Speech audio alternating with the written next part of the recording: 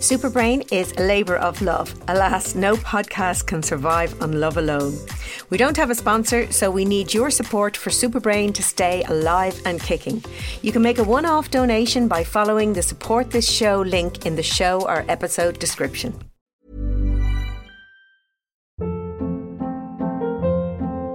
Hold up. What was that? Boring. No flavor. That was as bad as those leftovers you ate all week. Keke Palmer here. And it's time to say hello to something fresh and guilt-free. Hello Fresh. Jazz up dinner with pecan-crusted chicken or garlic butter shrimp scampi. Now that's music to my mouth. Hello Fresh. Let's get this dinner party started. Discover all the delicious possibilities at hellofresh.com.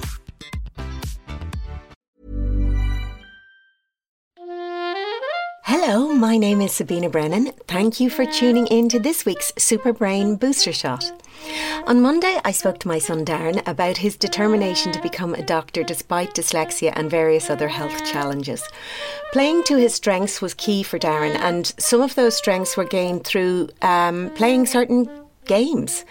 Since sales of puzzles and games have soared as more and more countries go into lockdown, I thought that it might be an idea to talk a little bit about how puzzles and games can benefit the brain.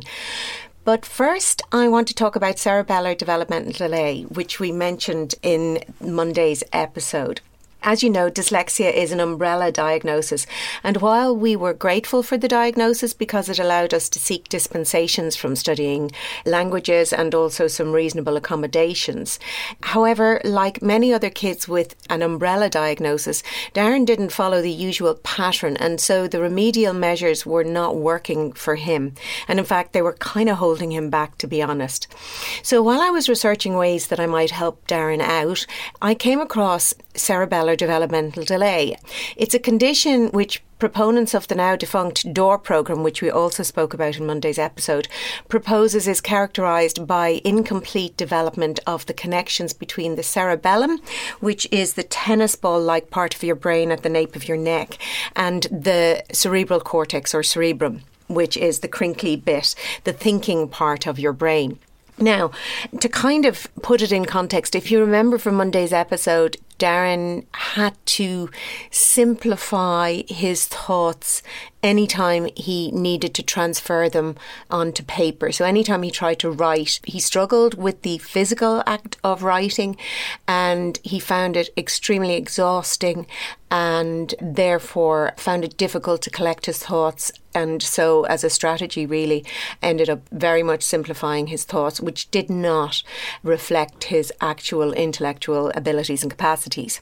So the best way that I found to explain to people how that works is if you cast your mind back to when you learned how to drive a car. Now, I'm actually talking in terms of driving a car with manual stick shift as opposed to an automatic car. If you haven't learned how to drive, just think of any sort of complex activity, manual activity that you learned. So certainly when I learned how to drive a car, the activity of putting the clutch in and the accelerator and, you know, moving your feet at the exact right time for it to engage without cutting out and trying to have to watch all sorts of things, remember to change gear, watch the road, it just was terrifying. I mean, I remember breaking out in a cold sweat. And if you asked me a question, even if you asked me what my name was, I would have said, shut up, I'm driving, because the mere thought of having to do something else other than driving was just beyond my capacities. And the reason for that is I was learning how to drive. Driving is a complex activity and it requires a lot of resources when you are learning how to do it. So a lot of your thinking brain, your cerebral cortex, needs to be recruited while you learn how to drive. Now, you'll know from any experience you've had of driving that actually with time, within even a matter of weeks, you not only can drive, say, your kids to school, you can turn on the radio, even text on your phone, you shouldn't text on your phone, etc.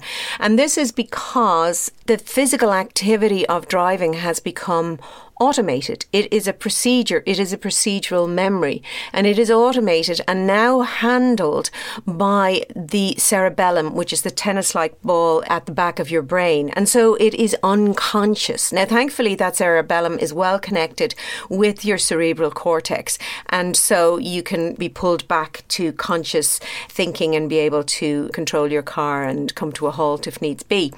But pretty much what happened with Darren was some of his physical behaviours, such as handwriting, didn't automate.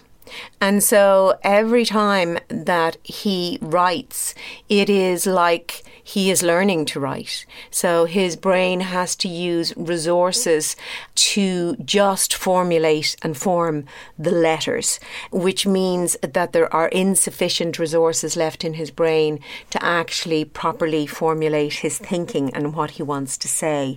So, yeah, that's kind of why it was called cerebellar developmental delay. And as we discussed it on Monday, the kind of exercises that we did with him to engage his cerebellum did involve doing both physical activities and engaging in cognitive activities, even if it was just something like counting in twos. So that's something that I just wanted to explain. Now, Darren also liked to play simulation games like flying planes, that sort of things. They went on to help him immensely with his dexterity, and they translated well for him in his chosen career as a doctor, because he was particularly adept at using the surgery simulation training tools that they had, and actually indeed those things that are used in actual surgery. He also liked to play strategy games a lot, both on console and the regular board games like Risk was a particular favourite of his. And we also talked a lot as a family, eating dinner together, discussing and often actually arguing about various issues.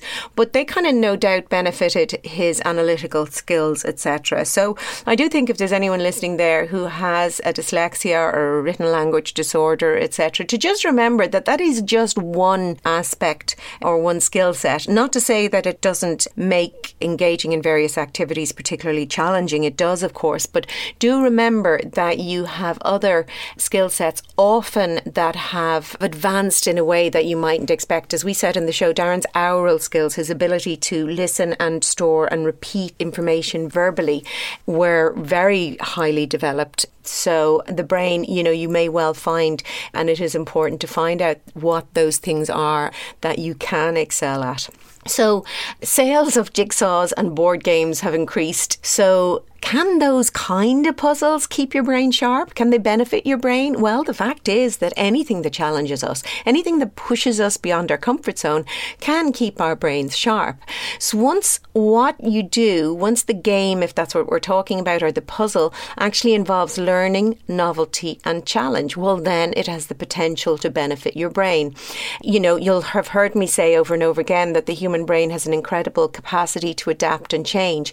It's flexible, and that flexibility is called neuroplasticity. So anytime you learn something new, engage in a novel experience or push yourself beyond your comfort zone, you strengthen the connections in your brain and you even grow new connections. And a well-connected brain is a sharper and healthier brain.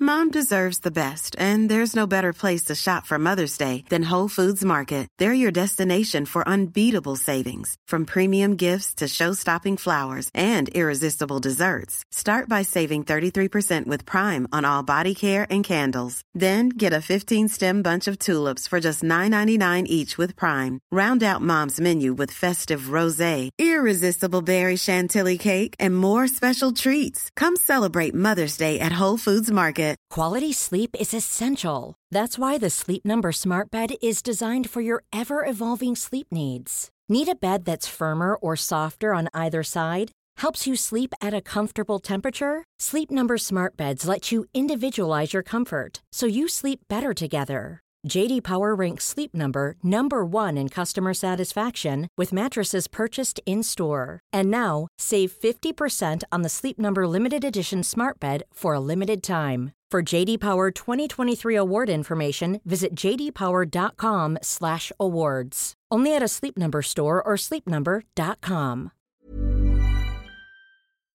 teenagers, I think, might be finding lockdown particularly challenging. Their brains are being remodeled and neuroplasticity is enhanced in the teenage brain, which means that during the teenage years is a perfect time to learn new skills or to take up a complicated game or craft, etc. I want to talk a little bit about chess. I just finished watching The Queen's Gambit on Netflix last night. I absolutely enjoyed it immensely. If you haven't watched it, check it out. It is good for several reasons. It's about a female chess prodigy in the 1960s, and I think it's been particularly popular, and I have a sneaking suspicion that it will lead to a new interest in playing chess. Chess was actually quite fashionable when I was growing up, and chess tournaments got similar coverage to sporting events like Wimbledon, and there is actually a scene sort of in this show, The Queen's Gambit, where you kind of get that sense that chess was a sport that garnered international attention, and I certainly remember it as a child growing up in the 60s and 70s. I actually learned how to play chess as quite a young child. I don't know, maybe 7 or 8. Maybe I was 9, but I was certainly still sort of in primary school. So chess is the ultimate strategy game, and it's quite difficult to learn. In fact, it's more difficult to learn than learning a language, and it requires multiple cognitive skills. And those are the kind of cognitive skills that can be really useful in everyday life. So exercising them may actually benefit you in life in general, just as Darren found benefits from engaging in certain game playing. So when you play chess, you'll activate and exercise your visual cortex as you try to figure out and visualize your moves in advance. To determine your moves and your strategy, you'll need to activate various areas of the brain involved in decision making, including your prefrontal cortex and your amygdala. Learning to control your impulses is key to success when playing chess. This is something that teenagers and young adults will actually find challenging because the area of the brain responsible for impulse control is not fully developed until the mid-20s, as you might recall from that booster episode that I did on the teenage brain. To play chess well, you also need to be able to recognise patterns. And here's an interesting neuroscience nugget about chess. The fusiform face area of the brain, I think actually we mentioned this in the episode with neuroscientist Dr. Adrian Owen. The fusiform face area is a part of the brain that is responsible for human face recognition. In expert chess players, the fusiform face area is recruited to store chess positions. It's pretty amazing. Now, you'd want to be playing an awful lot of chess for that to actually happen, but it is amazing how, when the brain is challenged and the area that's normally involved in a task hasn't got sufficient resources to carry out that, it can recruit other areas of the brain to help out. And in this case, it's recruiting the fusiform face area. In addition to stimulating a variety of areas of the brain, chess requires absolute focus, which is a great way to keep stress and anxiety at bay, something that we really all need to do during lockdown and living through this pandemic. Of course, any activity that absorbs you or requires your full attention will keep you in the present and offer you respite from your worries. So it doesn't have to be chess. It does have to have certain characteristics. So, for example, watching hours and hours of Netflix will have the opposite effect. In fact, research shows that watching just a couple of hours can increase anxiety and depression levels, depending on the context that you choose to watch, of course. So now that we all have to spend a lot of time together in a confined space with people that we ordinarily might only have to spend a few hours a day with, it's a way to offer yourself respite. If you can think of any activity that absorbs you so completely, you can then treat that as another room in your house, your own den in your own head, where no one else can join you, where you can be separate. Whether it's playing a game, a musical instrument, doing a hobby, exercising, yoga, a craft, whatever. Something that totally absorbs you, focusing fully on it, can give you a good place to go to, another room in your home.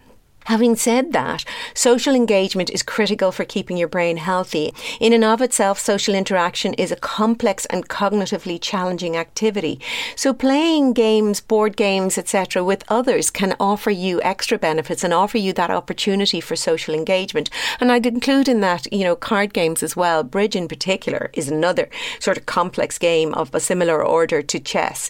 But anything that involves game playing with other people is going to give you the benefits associated associated with social engagement. Jigsaw puzzles are one type of puzzle that have experienced a resurgence and an increase in demand since the pandemic and lockdown measures were enforced. Now, while it might not be everyone's cup of tea, completing a jigsaw strongly engages multiple areas of your brain. So you would be exercising visual spatial cognition and tapping into multiple cognitive abilities, including things like mental rotation, speed, flexibility. You'd be using your working memory. You'd also have to use reasoning abilities. Your episodic memory, you'd have to remember where pieces were and where they go and what pieces you'd already tried. Your perception and your ability to construct. So doing those kind of games like a jigsaw will give you a great sense of achievement, and so too will other crafts that take your attention and that you can be absorbed in. Research says that doing jigsaws in the longer term could actually benefit cognitive function in a general sense. However, you won't see any benefits if you only do jigsaws in the short term. But don't underestimate the benefits of playing other types of board games like Risk and Cluedo and Scrabble, etc. First of all, as I've mentioned, they're a communal activity, and so you'll get the benefits of social engagement. But it's nice to have a bit of fun and to inject a bit of competition into your life, although thinking of some family members, sons and husband excluded, it can be a challenge if you have an overly competitive individual in your midst who doesn't like to lose. But we do often have a laugh when we play these games, which is really great for lowering the levels of your stress hormones and cortisol. And often playing a game like that can offer opportunities for people to offload and talk about things that are stressing them out or that they're anxious about. It's almost like a warm-up and a safe space to have those conversations. Thank you so much for listening. It's always good to talk. Thank you to DJQ for supporting the show and for your kind comments. All support is welcome. You know what to do. I am excited for you to hear Monday's special episode, which is about the impact that technology has on the brain. Is it cause for celebration or a case for concern? My name is Sabina Brennan, and you have been listening to Super Brain, the podcast for everyone with a brain.